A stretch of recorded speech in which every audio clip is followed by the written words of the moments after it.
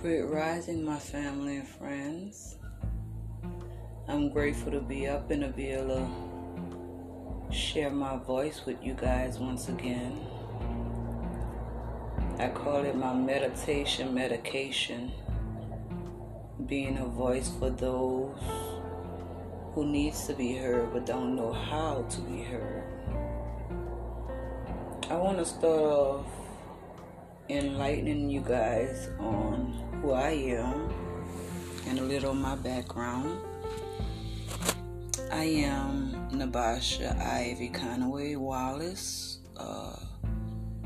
the seventh child, the youngest, a mother of 3 great kids, 2 girls and 1 boy. They're adults, and I have the pleasure to enjoy my life with my 4 grandkids, 3 boys and 1 granddaughter. I know that God gave me a purpose to be here. I just didn't understand what the purpose was. And as I live one day at a time and wake up and allow God to order my steps, I notice what my purpose is. So with that being said, all my trials and my tribulations, I persevere.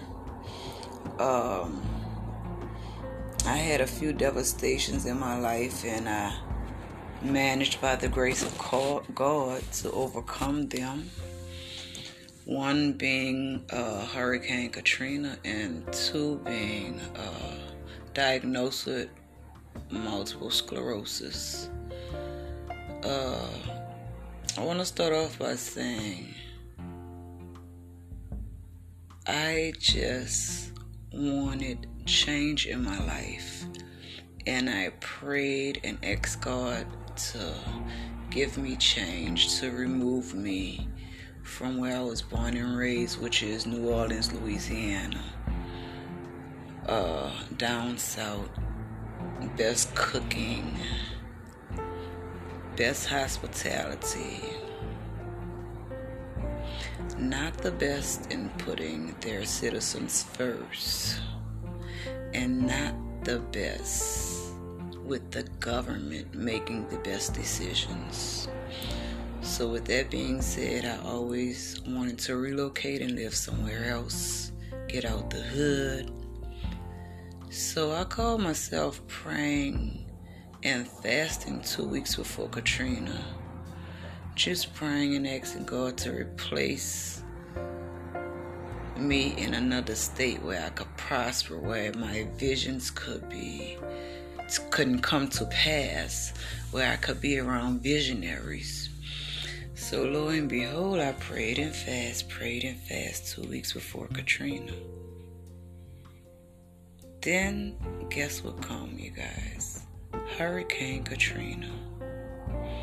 I remember asking my mom, what are you going to do about this storm? And she asked me what was my plans, because she wasn't going to be here after we had done rode every storm out together up to this point.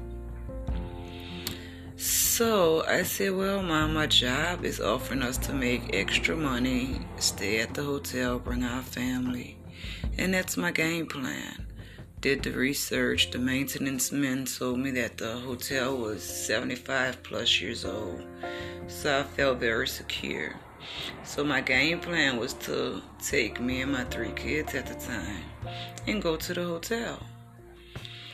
Well, my boyfriend, who is now my ex-husband, he was on drugs and wigging out and things like that. So his grandmother was 80-something years old, and they was talking about this bad storm. So I said, Ma, what are you gonna do about your grandmother and your aunt? I don't know. I said, we got to go to the hotel. You need to call your grandmother that's 80 plus years old, that she have no choice, and that they're going to come with us to the hotel because his mom was deceased. So lo and behold, he called, he got him to come. So I went from being responsible for 3 of my kids to being responsible for my 3 kids, my ex-husband, his aunt, his grandmother, and his 2 cousins. So I was responsible at this point for 7 people. So we went there, and the first day it was cool. Tried to ride around the city, find ice, couldn't find no ice. Goes in the night ward. They got DJs playing. They got spacewalks for the kids. They smoking, they drinking. After they done told us that we need to prepare to evacuate for this major, huge hurricane that they know is going to do damage. So it was unsuccessful. Couldn't find no ice, went back to the hotel. Went downstairs, had a drink or 2. Lo and behold, out of nowhere, hard storms to the point where they can't keep the water out of the lobby. So I goes upstairs, I get with my family, and I tell them we need to start praying. We start praying. And the next day the water started emerging. But then we go to sleep that night. We feel a vibration and hear a boom. Wake up to the water no longer going down, but it's rising again. We witness people walking the bridge. We can't help them. People jumping into the water to their deaths. I don't know how to swim, so I'm not about to go out there. The lights is out, but by the grace of God, I had 2 storage bins of food, but we were kind of running out. So my ex-husband, he goes out there, you know how to swim, tries to go get some ice.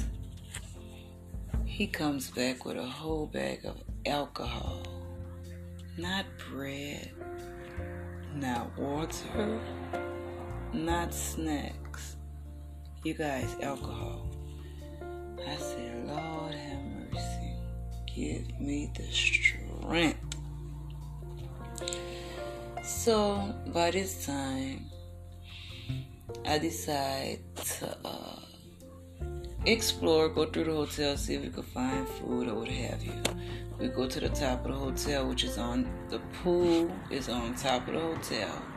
We see some helicopters that look like it was at the racetrack. Flagged them down. Everybody laughing at me, telling me they're not coming. And so I tell my crew, I said, since they think it's a joke and we're not going to get no food, when a helicopter comes, make sure we get all of that food.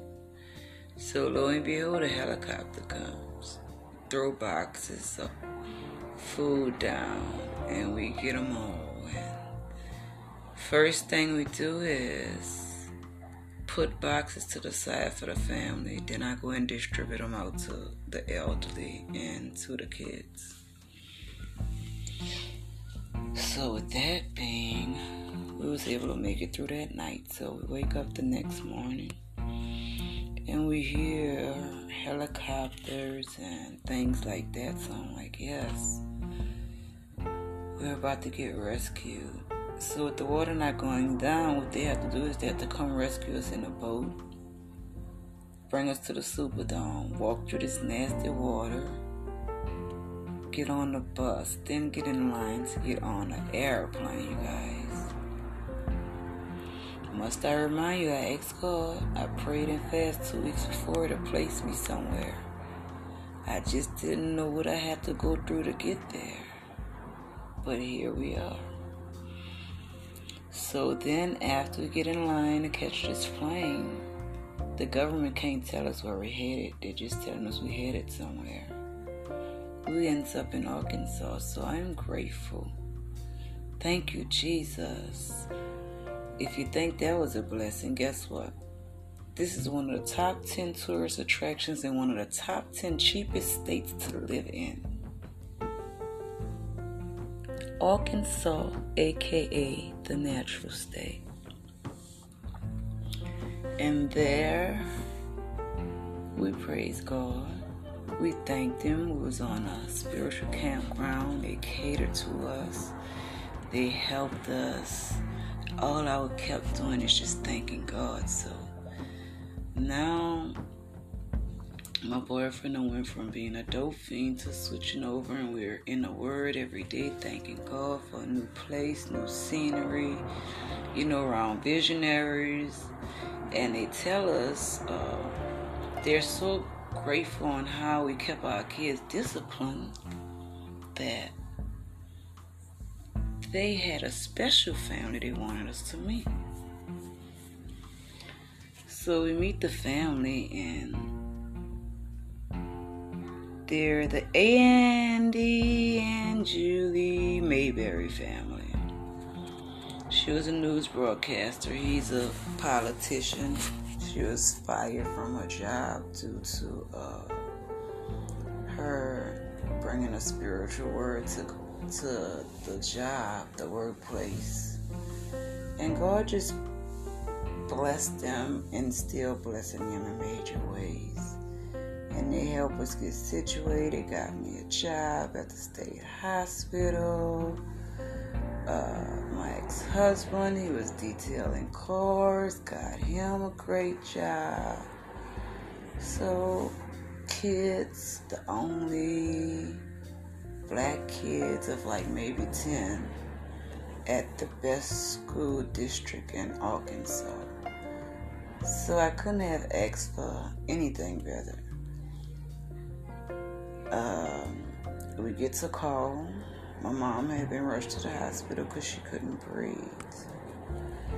So she had to get a pacemaker, and we were then told that she was diagnosed with ovarian cancer, and she only had like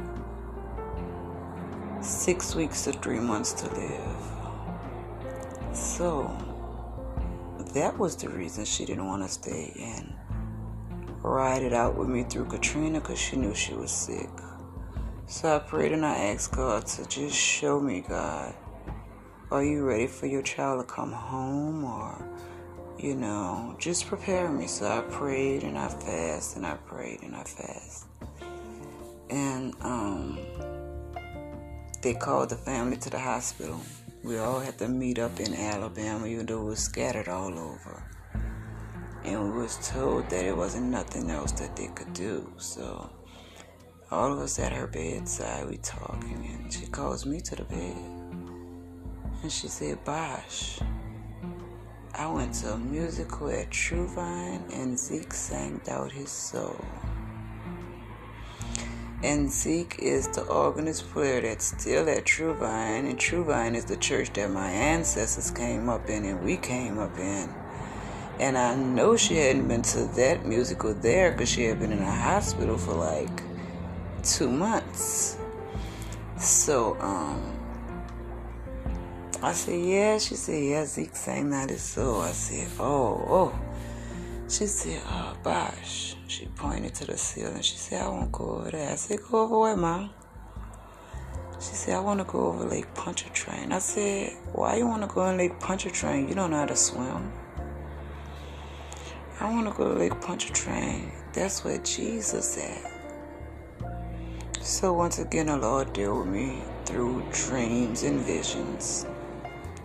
So I had to came to terms that the Lord was ready for her, because she was ready to be with the Lord. So, we all prayed and kissed her and everything. And I started crying, and she said, what are you crying for?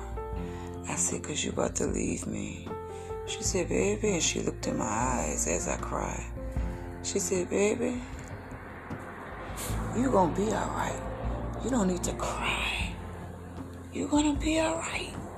And as much as I wanted to cry, you guys, my mom was speaking spiritual growth and determination and motivation and perseverance into my spirit and my soul. I just didn't know it at the time. So she finally passed away. Our pastor from Truvine shipped her from Alabama all the way down to her hometown, New Orleans, Louisiana. We prepared her services, and guess what, you guys? The musical she said she attended, that actually was her funeral.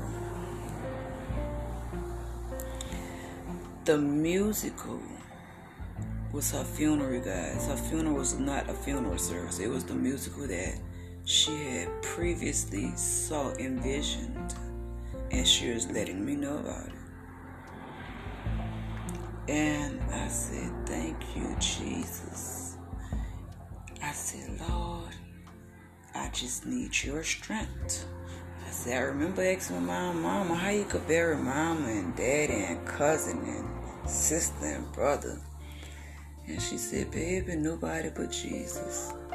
She said, the time gonna come where you gonna have to bury mama and daddy and sisters, and baby, nobody but Jesus. So now I'm at this crossroads where, Jesus, I need that spiritual strength that my mama told me you gave her to bury everyone she had to bury.